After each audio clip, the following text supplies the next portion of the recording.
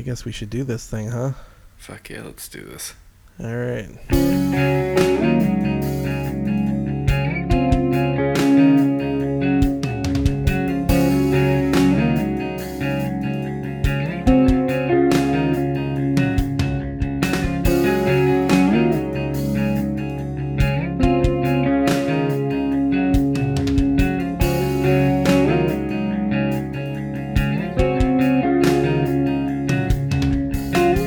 Hey guys, and welcome back to another episode of Tip to Tip with Lou and Chris. My name is Lou. Hey guys, I'm Chris. That's Chris over there, as usual. And we're on episode 45.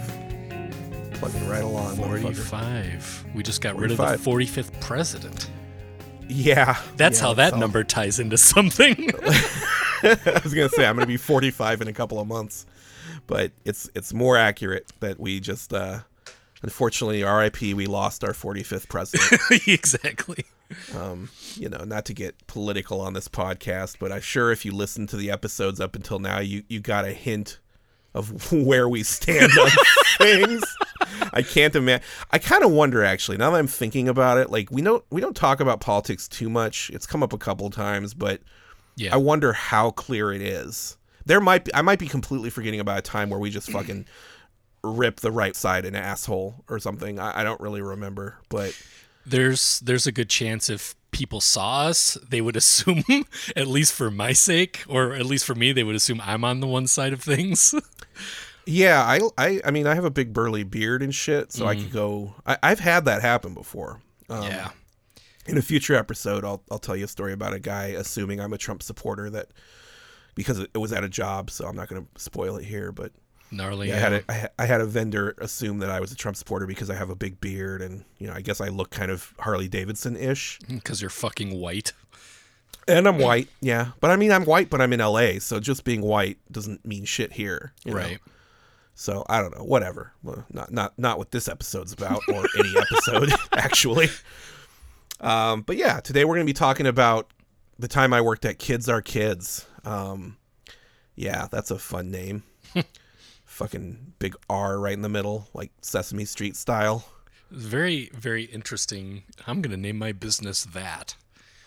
Yeah, we'll get into all that in a minute here. But before we get going with that, let's just fucking do the occupational breakdown. Occupational breakdown! Yeah, so, that was fun. Yeah. Job name was Kids Are Kids, as I said. My 43rd job. 43. Cruising right along. I'm not sure if we're going to ever get these fucking numbers to line up again. The only way we could do that is... now I need to think about it. How would that happen? We'd have to have a couple one-offs, right, I guess? I feel like we'd have to do more than one job in one episode. Right? Yeah, what I said was not right. Because we just have more fucking episodes. Yeah, I haven't decided in this moment if I'm going to cut out what you said and make this make no sense or leave it in and make you sound stupid. But history both says, are funny. Yeah, history says we're going to go ahead and leave that bitch in. Yeah. I mean, listen, if it was me, I'd leave it in. There's lots of me sounding stupid on this podcast. Yeah, I think we'd have to do a double up, like two jobs. I mean, I think we've done it. Have we done that before? I feel like we did that before.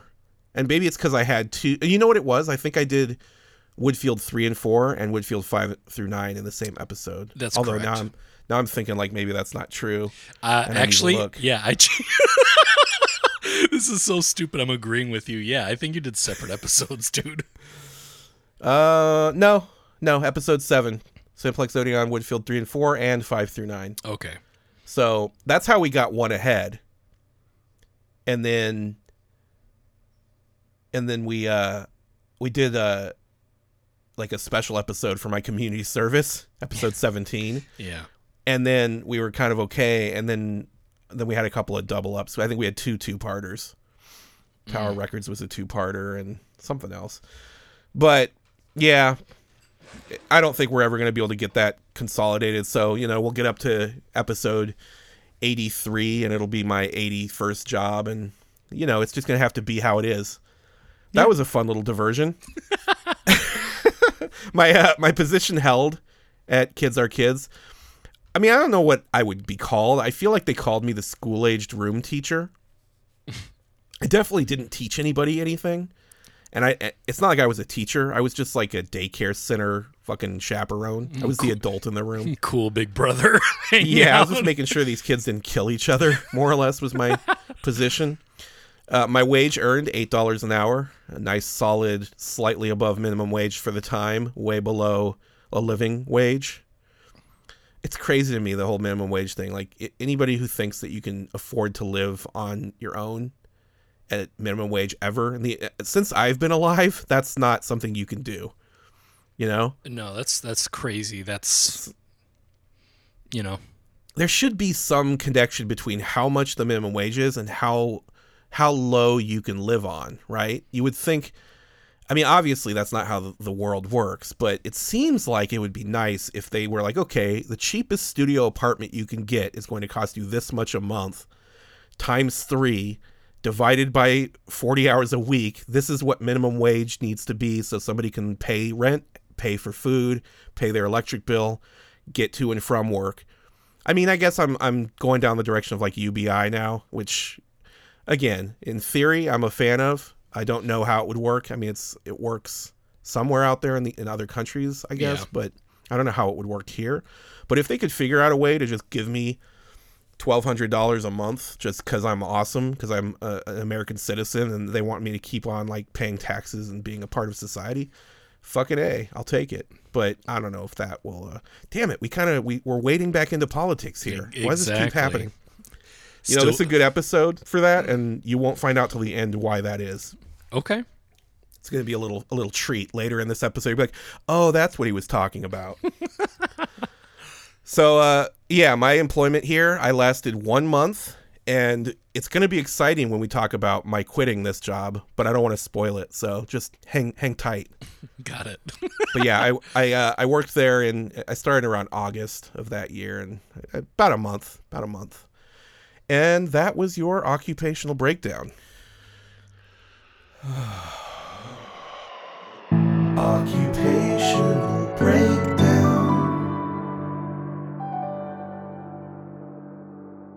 I still think of Typo Negative when I hear that, just because of that weird noise at the beginning. Oh, your homage. It really is. I don't know if Peter Steele was a good person, but he made me happy. And he had a huge dick. Supposedly. I mean, he was in an issue of Playgirl magazine. This is a very funny story. I don't know if you're familiar with this, but yeah, back in the 90s sometime, Peter Steele, the singer of Typo Negative, was in an issue of Playgirl magazine. Full nude, cock out and everything.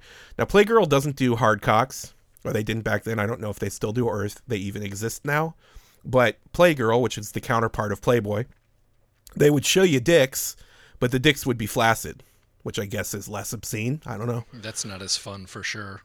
But yeah, in flaccid state, Peter Steele's dick is appropriately sized for him, and he's an enormous guy. He's very tall, or he was. Now he's a skeleton, but back then he was. Sorry, I apologize. I apologize to the estate of Peter Steele for that ill-conceived joke. But yeah, he was a big guy, and his penis, flaccid, fit his look. But I don't know if he was like a grower and maybe erect. It was like 14 inches or something. Are you looking it up? I'm totally looking it up. Okay, and I see you looking at your phone. Yeah, he's definitely erect. Is he erect?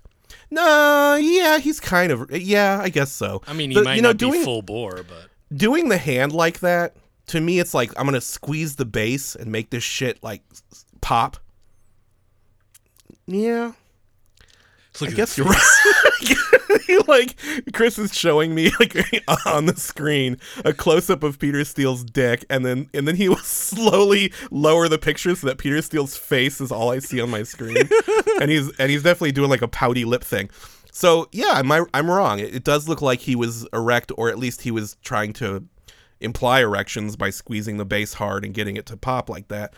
And truthfully, it's not that crazy big, It's reasonable. It looks fine, but it's not like I would, if I saw that, I wouldn't be like, you should go into porn, son. I mean, it's fine, but wow, my memory is a little flawed. Another time in this episode, it's the unreliable narrator, or not in this podcast, I mean, because I don't remember what I'm talking about. Also, check out our new podcast, Cock Critics. Listening Listening to your description, it's like, I mean, it's not cock. bad, he's just working with, he's got something under there for sure. We've slowly waded into one of my favorite topics. Well, my point was that he did that issue of Playgirl thinking that it was going to be like all these beautiful women are going to be looking at my cock, not realizing that the majority of the people who buy Playgirl are gay men. So essentially most of the people who were enjoying his cock were gay men, which was not the demographic he was aiming for as far as I could tell. Sure. Anyway, how did we get talking about Peter Steele? Oh, the occupational breakdown outro where I go, oh, okay. We're on the same page now. So kids are kids. Let's talk about kids, man. Fuck. Good transition right into kids. Regretting that this whole conversation. There might need to be some editing involved in that bad boy. We will see. I don't have very good, I'm not very classy, so I'll probably leave most of that in there. Yeah, so I applied about a week after Tammy got the job there. As I said the last episode towards the end, Tammy got a job at Kids Are Kids, and she had been working in daycare centers and stuff for probably about a year since we got to Georgia. And she applied there, and then, I don't know, maybe about 2 weeks after she applied, I got desperate enough, and I know they were still looking for somebody. She had told me they're looking for somebody for their school-aged room. So I went in there and talked to the owners. It was a husband and wife team, and they hired me on the spot. And the schedule was 7 to 10 a.m. and then 2 to 7 p.m. because the kids would go to school. So like I was there in the morning when the parents would drop their kids off at this place, and then I'd hang out with them until they all went to school. And there was like a bus driver that would drive them to the school. And then at 2 p.m. they would all come back from school for after school. And then I would be there until all their parents came and picked them up at 7 p.m. So that's what I was hired for. It's a weird shift. I think it was I was like, oh, I could go and work from 7 to 10 a.m. and then I could go for a run and exercise and eat some lunch and kind of fuck around, play guitar or whatever, and then come back at 2 and I'd still get my 40 hours, even though it ended up being like a 12-hour day, Right, yeah. I was like, okay, I'll try it. We'll see what happens. And there was days where, after 10, they'd let me stay and like do some kind of custodial work, like sweep and kind of clean up the cafeteria and shit and stay on the clock for a little longer. So, I mean, it was all right that way, but it wasn't ideal, certainly. Quick question. Yeah. Did you and Tammy both work the same shift? No, she started later and ended earlier. Okay. She was in the infant room. So she was dealing with babies. So she was there the whole day. There wasn't a split for her. You know what I mean? Because the place catered to kids of basically ages 0 to 12 in that vicinity. So yeah, her kids were all babies. They'd get dropped off in the morning and their parents would come pick them up random times throughout the day. It was just like, hey, I need somebody to watch my baby while I go to work or do this or that. So, but it's not like generally speaking, babies are going to be there until 7 at night. So, yeah. I mean, I can't really remember if she would drop me off early. I think maybe we got there the same time. I'm having a hard time remembering that, to be honest. That's a good question. There's no fucking way she was working 12-hour shifts. Right. That wouldn't make sense. So I think it's likely she was working like 7 to 4. Yeah. Something like that. And then she would come back and get me later. That's what my guess would be. I don't know. And maybe she'd remember, but she's at work right now, so I can't ask her. Maybe next episode, I'll check back in with you on it, let you know, because I'm curious if she remembers. I doubt it, but we'll see. Yeah, it was around 30 kids, ages 5 through 12, which is pretty big disparity. And sometimes I had a part-time helper, like an after-school person. Like, usually they were younger, like in their teens, like a part-time job kind of thing. Did you say how many kids you were watching? Like 30. Yeah. Fuck, that's kind of a lot. It was a lot. There was times where it was too much. We'll talk about that in a minute. But they called me Mr. Lou, which I thought was funny. Yeah. I don't know. Daycare centers, they sort of, especially in the South. I don't know if this is standard everywhere, but in the South, in like Georgia, which is where we were living, daycare centers were big into like calling everybody Mr. or Mrs. adults. So kids would refer to everybody as Mr. or Mrs. and then their first name. It sounds weird as fuck to me now, but I got used to it. It's something that you would hear in the South. But yeah, Mr. Lou I thought was really funny. It's cute. Yeah. Sometimes it was cute, and sometimes I was like, fuck off. I felt like a referee most of the time at this fucking job, to be honest with you. Couldn't really play with the kids because there was too many of them, and the ages were so wide, the age range was so wide that there was always some like bullshit to diffuse or something to deal with, or like kids were fighting and they'd argue and they'd like, you know, someone's getting bullied, you know, that kind of shit. Like just the whole time, anytime, especially after school. In the morning, they were a little more subdued. Yeah. They're all sleepy and shit. But after school, it was like herding cats. There was just constant movement. And we would take up positions on the playground, like in different positions. So we'd have eyes on every corner. And, you know, it'd be like me and one or two other people out there kind of watching. Yeah. But yeah, there was times where it was kind of fun, but most of the time it was more stressful than anything else. And I feel like I was constantly yelling at or disciplining kids, which I hate. And I would get headaches. I remember that, getting fucking headaches all the time there. I have to be honest, based on your 43 jobs thus far, you lasted a good amount of time at this one. Yeah, it'll become apparent probably why in a second. But yeah, you're right. Had this circumstance not been as it was, I probably would have lasted 3 or 4 days. Sure.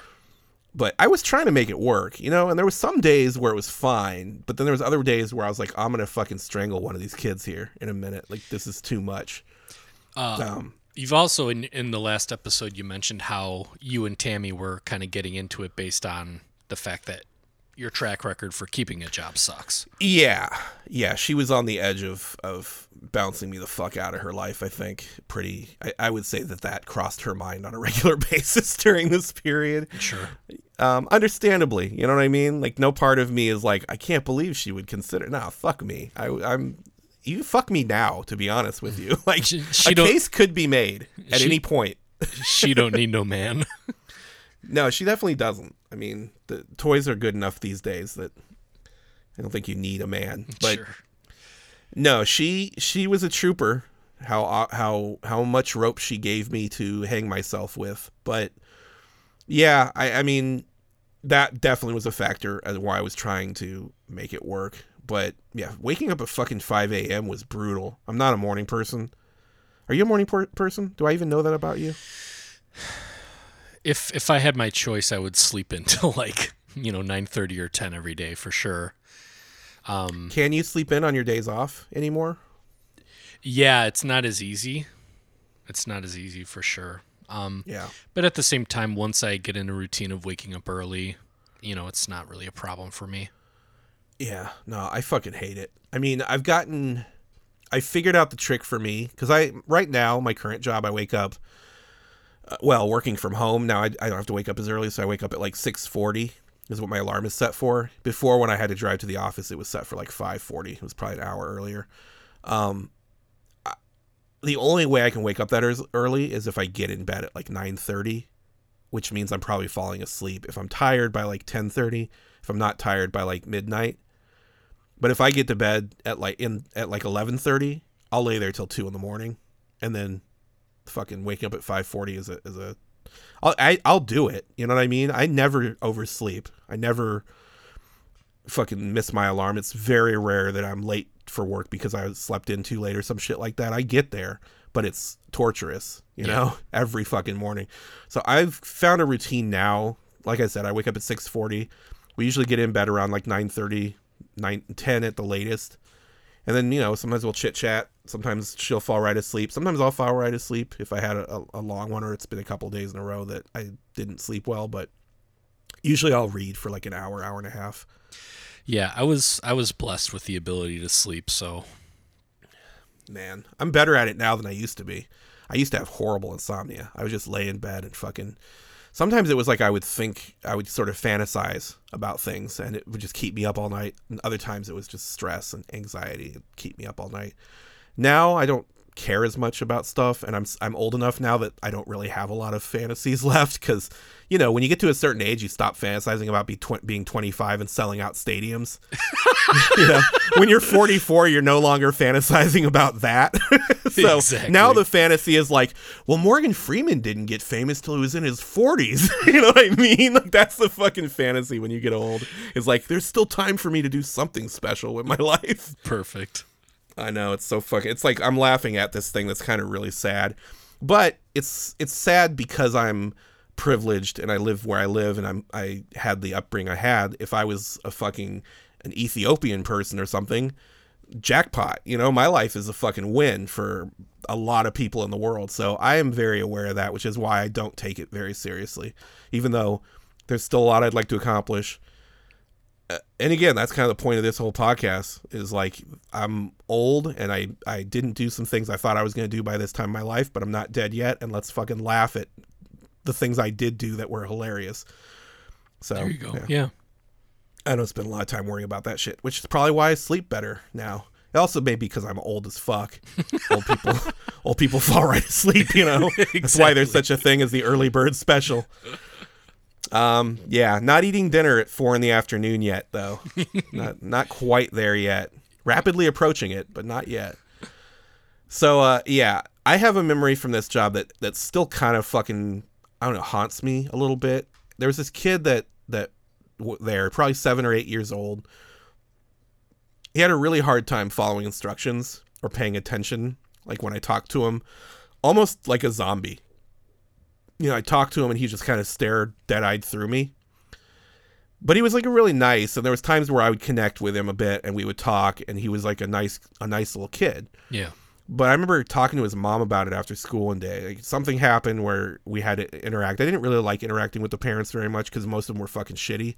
But we were talking, me and this woman, and she basically told me that he was on like a heavy dose of lithium. Oof. And that, like, if he wasn't on the lithium, he was a fucking nightmare.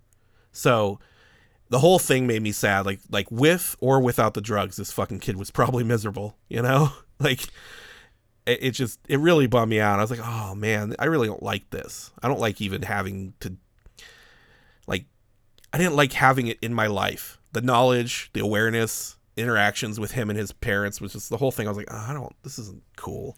You took antidepressants when you were a kid, didn't you?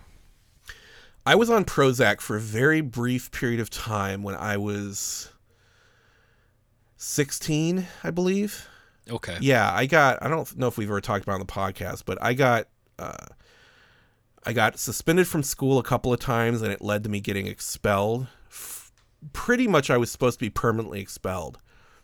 And so I got kicked out, and then they told me that in order to get back in, if I wanted to try to come back to school, I had to see a psychiatrist, and I had to basically follow the recommendations of that psychiatrist in order to, like, fix the things that made me broken. Yeah. And then they would have a hearing and see the evidence, and it would be decided whether or not they would allow me back into school. So this was my junior year of high school, and my damage, the brokenness, just because if I leave it vague, people maybe think I killed somebody or did something really horrible. Yeah. It stemmed from so initially I got suspended from school for I'm trying to think of how this story went. My mom had bought me a satanic Bible, right? And at this point in my life, I was no religion at all. I'm an atheist. I think the whole thing's stupid. Started to kind of find the idea of Satanism amusing, just because it freaked people out. You know what I mean? At some point, my mom bought me the Satanic Bible, which it sounds fancy. It's just a fucking paperback book written by a guy named Anton LaVey back in the fucking day. And it's sort of, if you read it now, you'd be like, oh, there's some like interesting ideas in here, and also there's some hokey bullshit in here. But that brand of Satanism is basically atheism, but you choose these totems and kind of phrases and stuff as like a middle finger to organized Western religion. So you're not Which doesn't sound that bad. Yeah, you're not worshiping Satan. You don't believe in Satan. Satan is like not the devil. And yeah, it's like a concept. It's like, it's viewed that way. So I thought that was kind of interesting at 16, now it's less interesting, but at 16 I was like, oh, that kind of, there's a lot of like nihilistic ideas in there that are appealing to somebody of that age. Like, oh, you want to fuck, you fuck. You want to fight, you fight. That kind of stuff. And exactly. Yeah, so I had this fucking book, and I had brought it to a class with me because a kid that I was talking to wanted to check it out, and I let him borrow it. And then in that class, the teacher, who was a like super religious Christian guy, saw it and took it. He like confiscated it, and then he put that up the flagpole, and they started looking at me, and they searched my locker as part of like, we're worried about the danger that this kid is to himself or other students or whatever, purely based on me having that Bible, that satanic Bible, which again, it's a fucking paperback book. It's not like leather bound with like, it's a fucking paperback book. You buy it at fucking Barnes and Noble back in the day. And so they searched my locker, and in my locker, I had put together a pseudo kind of altar with candles and shit. 100% as a joke. It was purely just to freak out my like locker mates and shit. Because at this point I was getting a bit of a reputation for being kind of a weirdo. But yeah, it was there as like a goof, and there wasn't anything scary in there like blood or dead animals. Yeah, it was purely like a couple of candles and like a funny picture in the middle of it. Right? It was probably obviously a joke if you looked at it from a reasonable point of view. But if you're a scared Christian, it probably was a little scary. But then at the bottom of my locker, there was a lock blade, which I had forgotten. It fell out of my jacket or something and was in my locker. Now, I did carry a knife a lot of times back then. I carried brass knuckles. I was like ready to protect myself. I got bullied a bit when I was younger, and as I got older, I was like, not going to happen anymore. Yeah. So, yeah, they found the lock blade. I got suspended for that. I got suspended again for laughing when they announced the death of a teacher, because I had him for geometry the year before, and he was a fucking prick. Yeah. Like, he was legitimately a prick. He just sucked. And he was also a Christian Scientist, and he died because his family did not give him the medicine that would have saved his life, which I thought was kind of funny. I can't even deal with. Again, right? Like, I thought it was ironic. It was kind of funny to me. I'm like, oh, and he was also like a huge fat guy. Like, he had trouble getting in and out of his car. And again, he was just a prick. There's a couple moments in his class where he called me out in front of everybody and like, for stuff that had nothing to do with anything. Like, one time he asked me a question and I said I didn't know the answer to it, and he made a joke of like, well, maybe if you weren't playing grab house out in the hallway, because I had a friend, a female friend, who had a locker outside his class, and he would see me and her like chatting, and we'd like hug each other goodbye, that kind of thing. So it was like that. I caught him ripping down flyers for my band in the hall once, and they weren't like offensive. No, they were just a band, but they didn't have a picture or anything. It was just like, hey, there's 3 bands, come see us play a show. And it wasn't like you're not allowed to put flyers up for your band. That kind of shit always was all over the high school. But he just ripped my shit down. So I remember thinking like, fuck that guy. And then when they announced that he had died, and I knew the circumstances already because people were talking about it, and I knew he was a Christian Scientist. But yeah, when he died, I like did a kind of jokey like woohoo kind of thing. And immediately the teacher of that class sent me to the principal, and then they ended up suspending me for that. And then the straw that broke the camel's back was I was on the bus. We were going to band practice after school, and me and the other guys in my band were taking my bus so that we could go to my house, because that's where we practiced, in my basement. And the bus driver didn't know that I was with them. The bus driver liked me because I was always really nice to her daughter. She would sit on the bus. She was younger, and she'd, sit at the front seat, because her mom's working. Sure. And sometimes I would sit up there and we'd like talk, and I'd ask her questions and she'd tell me stories. She was like a nice little girl, and I was friendly with her. And the bus driver liked me. She didn't realize that because my band didn't take the bus or my bus, so she didn't know them. They were like different people. She had never seen them. And the guitar player of my band had been like fucking with a seat like messing with like a piece of tape that was stuck to it or something. The bus driver had thought he was like tearing the seat.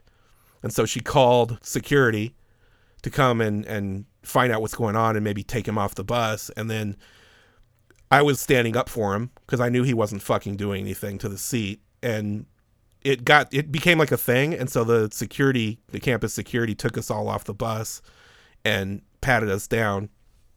And me and my drummer at the time both had knives on us. And mine was a switchblade. His was a lock blade. Ended up going to the fucking police station. And then that's what got me expelled, because I had that knife on me. And it was like after the other suspension for having a knife in my locker, they bounced me out of there. I'm not saying they shouldn't have. This is not a story to like profess my innocence. I was had some issues with anger, and the whole reason that I was in trouble right there is because I wouldn't let people like basically accuse my bandmates of doing something they weren't doing. And when they were taking us off the bus, she was like, no, he can stay. About me, she was saying like, oh, he didn't do anything wrong, he's fine, it's these other three. And I was like, no, if you're gonna take them off the bus, then I'm fucking getting off the bus too. Like, we're together, like I didn't realize solidarity. They were gonna, yeah, it was like, exactly, I was like loyal to my friends, even though it ended up getting me fucking expelled, because that's why they frisked us. If I had stayed on the bus, they would have frisked the other guys, and my drummer would have gotten in trouble, but not as bad as I did, because I had a fucking switchblade and it was like a second or third offense, and the whole thing. He didn't even have to go to the fucking police station. They took the knife and let him go, but I got fucking handcuffed and put in a cop car. So that's a little excessive. Yeah. Well, I mean, again, if that happened now, I'd probably be in jail. Was a switchblade illegal back then? Yeah, thoroughly. Okay. I mean, even if it wasn't school grounds, yeah, it's a concealed blade, and it's over a certain length. It's for sure illegal. Okay. And beyond that, I mean, again, this is before the age of school shootings and all that kind of stuff. So like, people, like, I could tell you stories that would make me look even fucking worse than this one. But yeah, they hit their limit with me, and they suspended me and expelled me on this account. And yeah, I wasn't sure I was ever going back to school again, but I ended up getting a psychiatrist, and that psychiatrist put me on Prozac to get back to the original point of the story. So I was on Prozac long enough to have my hearing and get back into school. And because I was like, I didn't really want to go back to school, but I wanted to graduate. I'd already done 2.5 years. And I'm like, fuck, I'm not going to drop out and just not get credit for that 2.5 years worth of fucking homework and shit. Not that I did a lot of it, but you know what I mean? Yeah. And so, yeah, I want to get back. And also, I wanted to fucking be around my friends, and I want to play. It was making things complicated because we would try to play shows. Like, for instance, I talked to you about playing the variety show at our high school. I had to try out for the variety show, which was on school grounds. I had to be escorted on from security because this is during the time I was expelled. First, I had to get permission for them to even like listen to my band to like try to get into the variety show.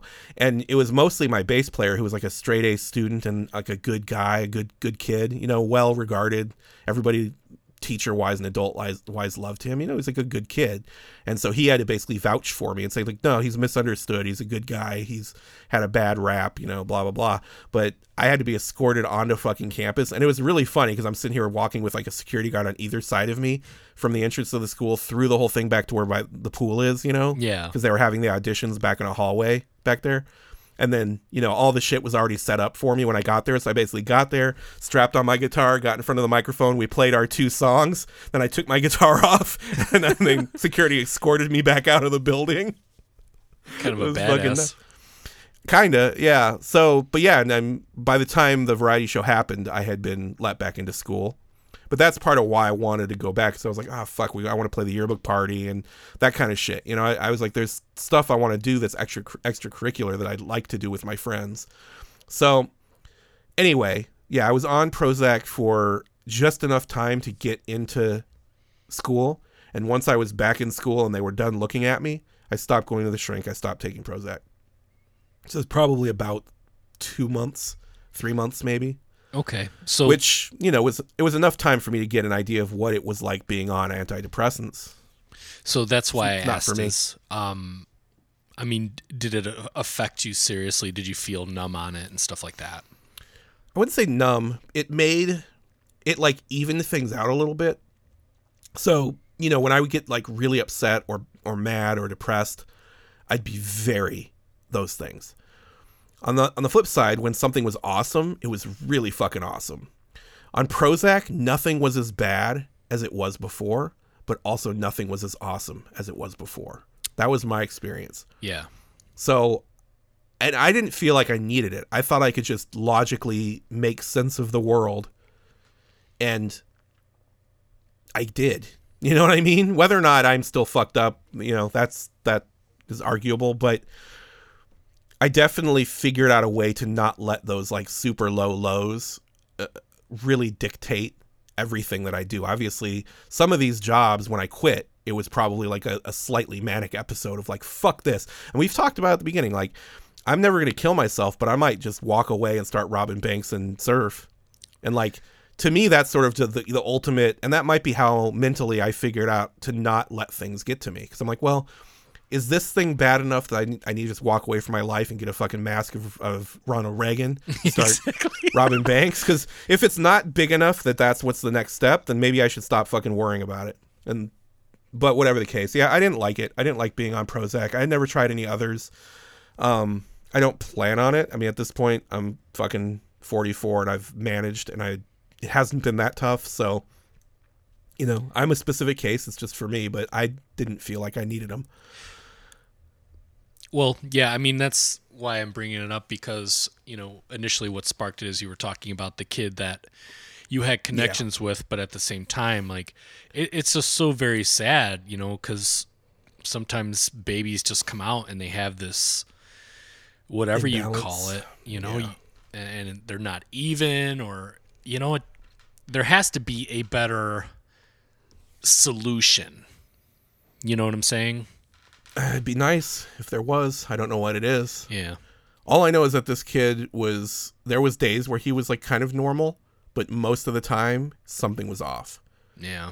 You know, it kind of was like, if you've seen, and again, I've only really seen this in movies and TV shows, but like the extreme kind of autistic kid that doesn't make eye contact and doesn't speak unless like every once in a while has like an outburst or something. There was times where this kid was very similar to that. Sure. And I didn't really know what to do with him. I'm like, well, I don't want to ignore him over the corner and just let him fucking twiddle his thumbs, you know. But at the same time, if I go and try to talk to him and like ask him like, hey, how are you doing? What was your day like? You know, and he won't look at me and he won't talk, I'm not qualified to fucking take a next step in that situation. Sure. That's kind of how I got talking to his mom, because I was like, I don't know what to do with this kid. Like, there was a couple of moments where he was like sort of getting bullied, and I had to step in and kind of put the kibosh on that. But beyond that, like, you could pretty much leave him alone and he would just fucking be over there alone with his thoughts, you know, maybe plotting my murder or something. I don't know. But it's fucking sad, dude. Yeah, it bummed me out. It bummed me out. And it was one of the things that happened where I was like, this isn't the job for me, ultimately. Like, I don't want to be this responsible for these kids in any real way. So, yeah, about 2 weeks in, I knew I was rapidly approaching my limit. And because Tammy worked there, I knew it would reflect badly on her if I just fucking bounced. Sure. So he's calling you? That's Yeah. interesting. You want to answer real quick and tell him we're recording? Yeah. Hey, bro, what's up? Fuckface. I'm actually currently recording with Lou. You're on right now. Got it. You made no mention thereof. Well, I'm recording, so he can't hear me. Right. I He says, well, I don't have my phone on. He doesn't have his phone on. He's recording, so. What a douchebag you are. Alright. Well, I'm driving home from picking up some sushi. It made me think of you being a dickhead, and that made me wonder what the fuck your actual injury situation was. So, because it's via text, I don't really have an idea. So, but go back to your bullshit. All right. Well, thank you for your concern. You know what? Maybe I'll give you a call tomorrow, and if you answer, we'll talk. Okay. All right. Give Marta a hug for me. Yeah, she's not in the car. All right. Bye. Bye. I don't know how much of that's going to come through your mic, but if it does, I'm leaving it in. You know, I love that guy so much, and like even him calling me means something to me, you know, because like there's times where, you know, it's like all the hazing bullshit is all good and fine, but like, Yeah. you give me a hug, you know, give me a little love or something. Yeah, he's, you know, I've known him for a long time. I love him too, and he's got a special brand of showing his affection. You have to see the affection. You have to know where to look for it there. And I'm totally with you on that. He's probably a little more affectionate with me than he is with most people I've seen him with friend-wise, you know? Like, there was a time where giving him a hug felt like a special moment, you know? Now it's like I expect that. It's not something that I'd be shocked by, but there was a period of time where I was like, oh, he's giving me a hug. This is nice. You know, when me and you first met and like we were friends, and then, you know, you introduced me to Dan, and then me and Dan got friends, you know, shortly after that, you know, because me and you would hug all the time and be like, all right, bro, I'll see you later. You know, and I try to give Dan a hug. He tells me to fuck myself. But, you know, him and Marta showed up to my grandma's funeral, and he's like, all right, here's your chance. Come in for the real thing. So here's that hug you've been wanting. It took my grandma dying for him to give me some touch. It's too bad you only have two of them. Exactly. Yeah, he's great. So yeah, after you're done listening to this episode, everybody go listen to my other podcast with Dan. So, Two Seat Cinema. Two Seat Cinema. Yeah. Where were we before Dan so rudely interrupted our flow here? We were talking about me not wanting to quit because I didn't want to make Tammy look worse than I already was going to by quitting that soon. But I did put my 2 weeks notice in. So without her knowing? No, she knew. Okay. No, she always knows. She knows the fuck's going on.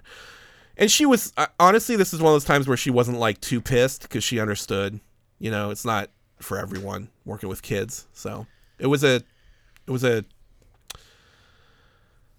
experiment, you know, and now we know the answer at that point. So yeah, she was fine with it, but I gave 2 weeks so that at least they wouldn't be pissy about me just walking out on them. And they actually, it's funny because I remember the fucking woman's name was Julie, and the husband's name was Doc. Like, you know, I don't know what his name was, but we called him Doc, like fucking Bugs Bunny style. I don't know how they found me, but they found me.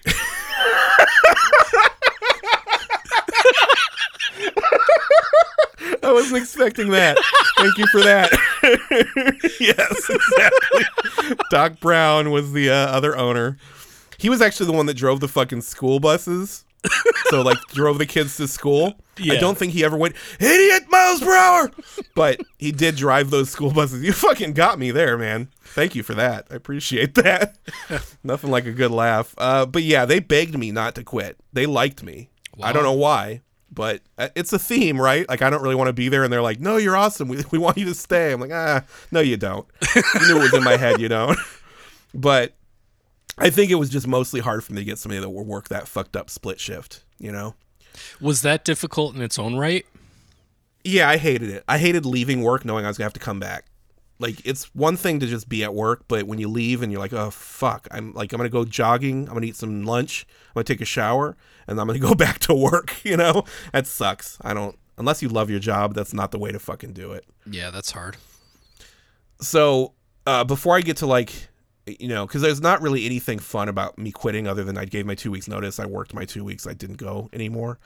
But one kind of interesting story that I think's for sure necessary, and it's something me and Tammy occasionally like reminisce about just because it's sort of funny how it turned out. But my stepson Orion was also going to this daycare. Obviously, part of being an employee there is you get free childcare. So he was in a different room. And the woman who was like in charge of that age kid's room, so he would have been like 3 at this point ish, 3 or 4. Her name was Jerry. And so there was a point where he started getting like diaper rash, right? And he was like right at the edge of old enough to not be wearing diapers anymore. We were still potty training him, but he was still wearing diapers just to like make sure. And you know, we would send diapers to school with him in like he had like a diaper bag, and like they would keep the kids' diapers separate, you know? So like they didn't just take all from the same batch. Like each kid had their own diapers, and because the school didn't provide diapers, it's fucking expensive. Yeah, for sure. So you had to like provide the diapers for your kid. But he was getting like diaper rash, and then, but he didn't bring home extra diapers. So it was like he was using the diapers, but we started to get suspicious that he wasn't being changed regularly enough. Yeah. So Tammy started numbering his fucking diapers. Like she would write a little number in them just to like see if he was, and he would be wearing the same diaper when we picked him up or when we took him home as he was wearing in the morning. Yeah. And that's when she was like, what the fuck? And so she went to the owners and she like had a whole meeting with them, and she basically lit this fucking woman up. Like, this woman is like neglectful. I don't know what the fuck she's doing. I don't know if she's taking diapers home and selling them out of her trunk or what the fuck's going on, but she's not watching these children appropriately, and here's the proof. Yeah. And they fucking fired that woman.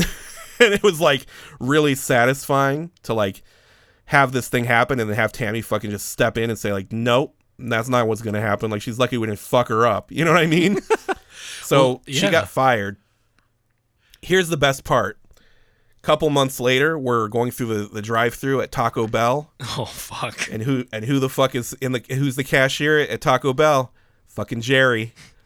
And so I remember we like left that Taco Bell. We were laughing so hard. We're like, you fucked her life up so bad. You twisted her direction so bad that she's working at the fucking drive-thru at Taco Bell. It's like like the lowest rung, you know? Yeah. Like, you know, I won't even fucking do that. Mr. 80-something jobs. None of them are Taco Bell. But yeah, again, it's fine if you're working at Taco Bell. It's not really an indictment on Taco Bell employees. It's more like, bitch, you did something fucked up and you paid the price for it. For sure. I mean, and that's what's kind of tricky too, right? Because what are they paying people to watch kids? Who are they paying to watch these kids?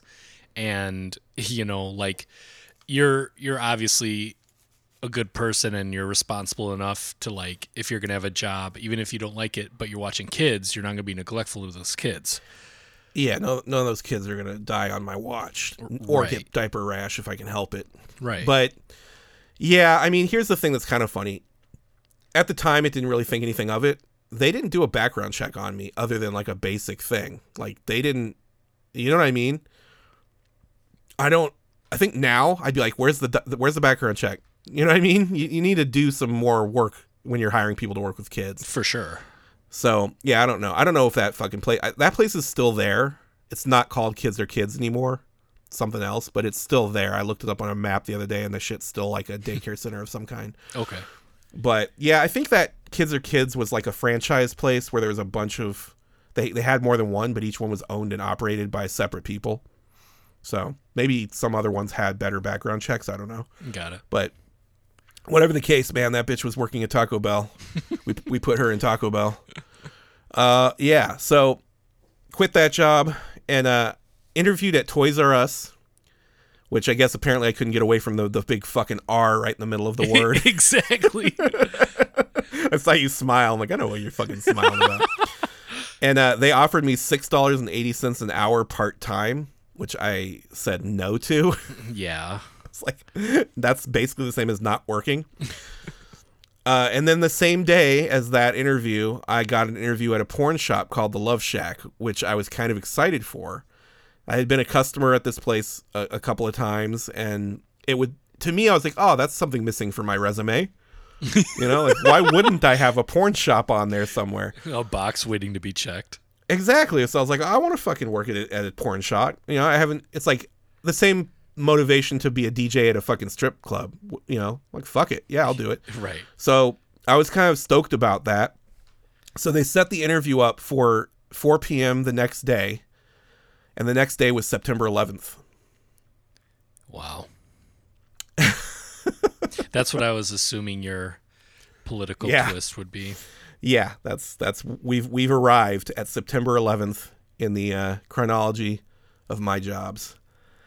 So yeah, I remember waking up 8:50 that morning, made myself a bowl of cereal, turned on the TV. I was getting ready to kind of getting in the zone. I knew I had my interview at the Love Shack later that day. And yeah, I turned on the TV and the fucking first plane had already hit, and I was watching the TV as the second plane hit live about 15 minutes later. Tammy was actually at Kids Are Kids at that point, and I remember calling, and they were completely locked down. They weren't allowed to leave. They weren't allowed to, it was like no one knew what the fuck was going on. So if you were dealing with kids, it was like a really big deal. Oh yeah. Schools and shit like that were all locked down. The parents weren't even allowed to like take their kids out right then. It was like crazy. It was fucking nuts. But yeah, never rescheduled that porno shop interview. Never got to work there. What was that experience like for you? Not missing your interview, but yeah, just 9/11. Yeah. It was, I mean, obviously I watched the whole thing on TV. I basically just was watching TV the whole day, watching the news. It was scary. I didn't feel any personal danger. I lived out in the fucking boonies in Georgia. We lived half an hour north of Atlanta. So, yeah. I mean, I wasn't personally scared that there was going to be like nukes dropping on us or anything. But I remember thinking like, oh, this is different. This is something that nothing like this has happened in my lifetime. I've never felt this feeling of kind of insecurity about the future and what's happening. It definitely seemed like you couldn't tell how big a deal it was. You knew it was a really big deal. You knew it was kind of scary. I mean, obviously, for some people, it's really scary. I'm a little broken on the inside. We spent a good solid portion of this podcast talking about my brokenness. So yeah. I don't react to trauma like a normal person probably would. I don't get as upset by things like violence or death, or to me, it's just the nature of being a human being is that stuff exists.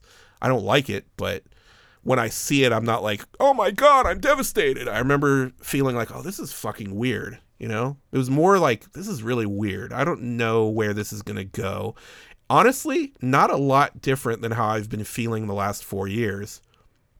Yes. But because there hasn't been like a big thing, like, you get these little one-off things like, oh, a fucking guy drove through the protesters with his car and killed somebody. And, the president's kind of being sort of cryptic about how much of a fucking prick he is, but like all that sort of causes insecurity, but it's not like this. This was like how I've been feeling over the last 4 years, but all smashed into one moment. And like, ooh, this could go really, really badly. This could change everything in a way that will never go back to how it was. And it really hasn't. I mean, obviously, how old were you on 9/11? You were pretty young, right? You were probably 13.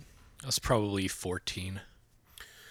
So yeah, I'm kind of curious your perspective, but just because I can't really imagine being younger and having that happen, and you're already kind of not sure about the world. So for me, I was an adult already. If everything's different, okay, I can deal with whatever that is, whatever that looks like. But yeah, I mean, it really never stopped being a thing. You live like any other big crazy thing that happens before and after.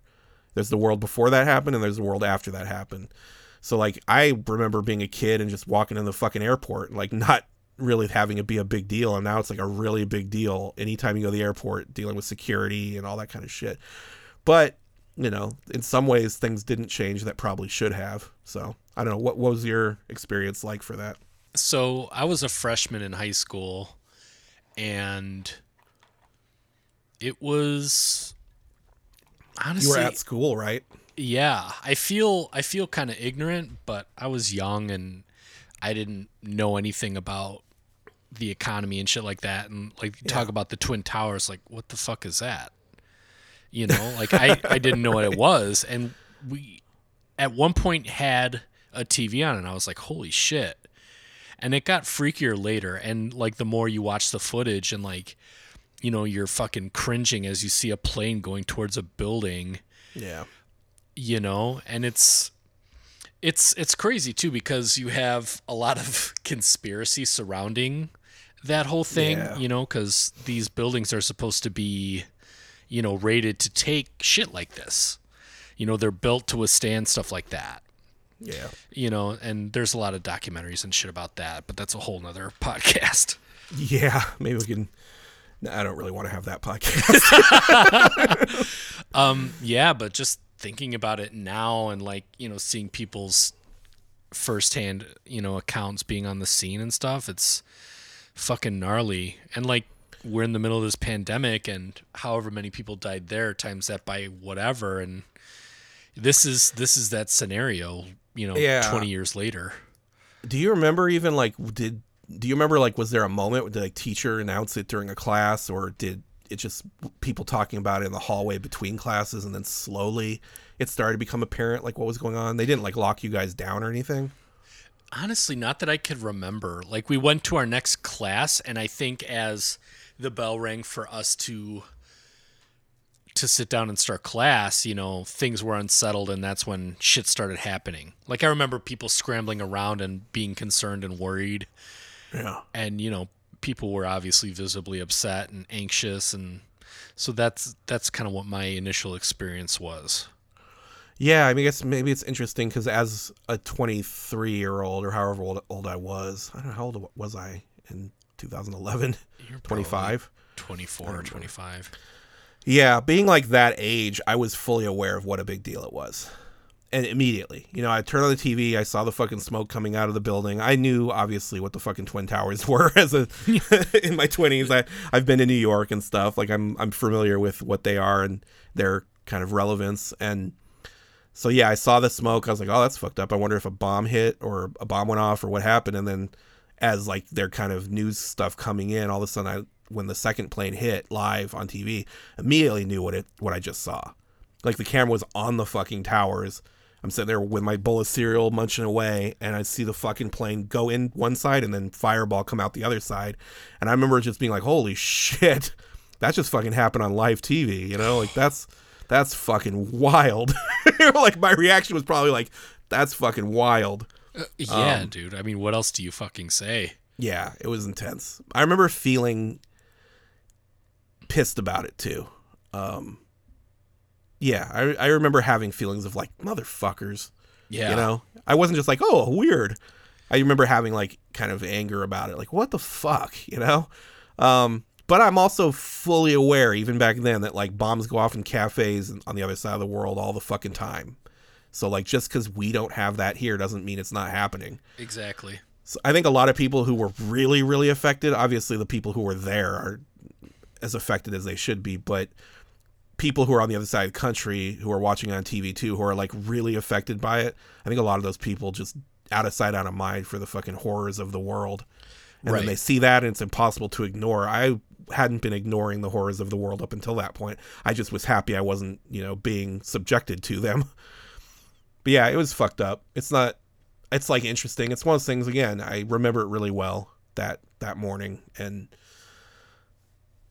yeah, it was fucked up. And I remember thinking like, oh fuck, like this is like going to really derail a lot of things. It's going to make things not normal. It's not going to be business as usual tomorrow. That was my experience with it. Luckily, like I've mentioned it before, my ex-brother-in-law at that point had moved to New York after him and my sister had split up, and he was living somewhere there. I don't remember where exactly, but I know that he was close enough that he was like freaked out by it. Yeah. But yeah, I remember being like, trying to get in touch with him, the day or two after that, just make sure he was like, all right. I think we traded emails maybe, but yeah, pretty crazy shit. I don't know, anything else you want to say about any of that?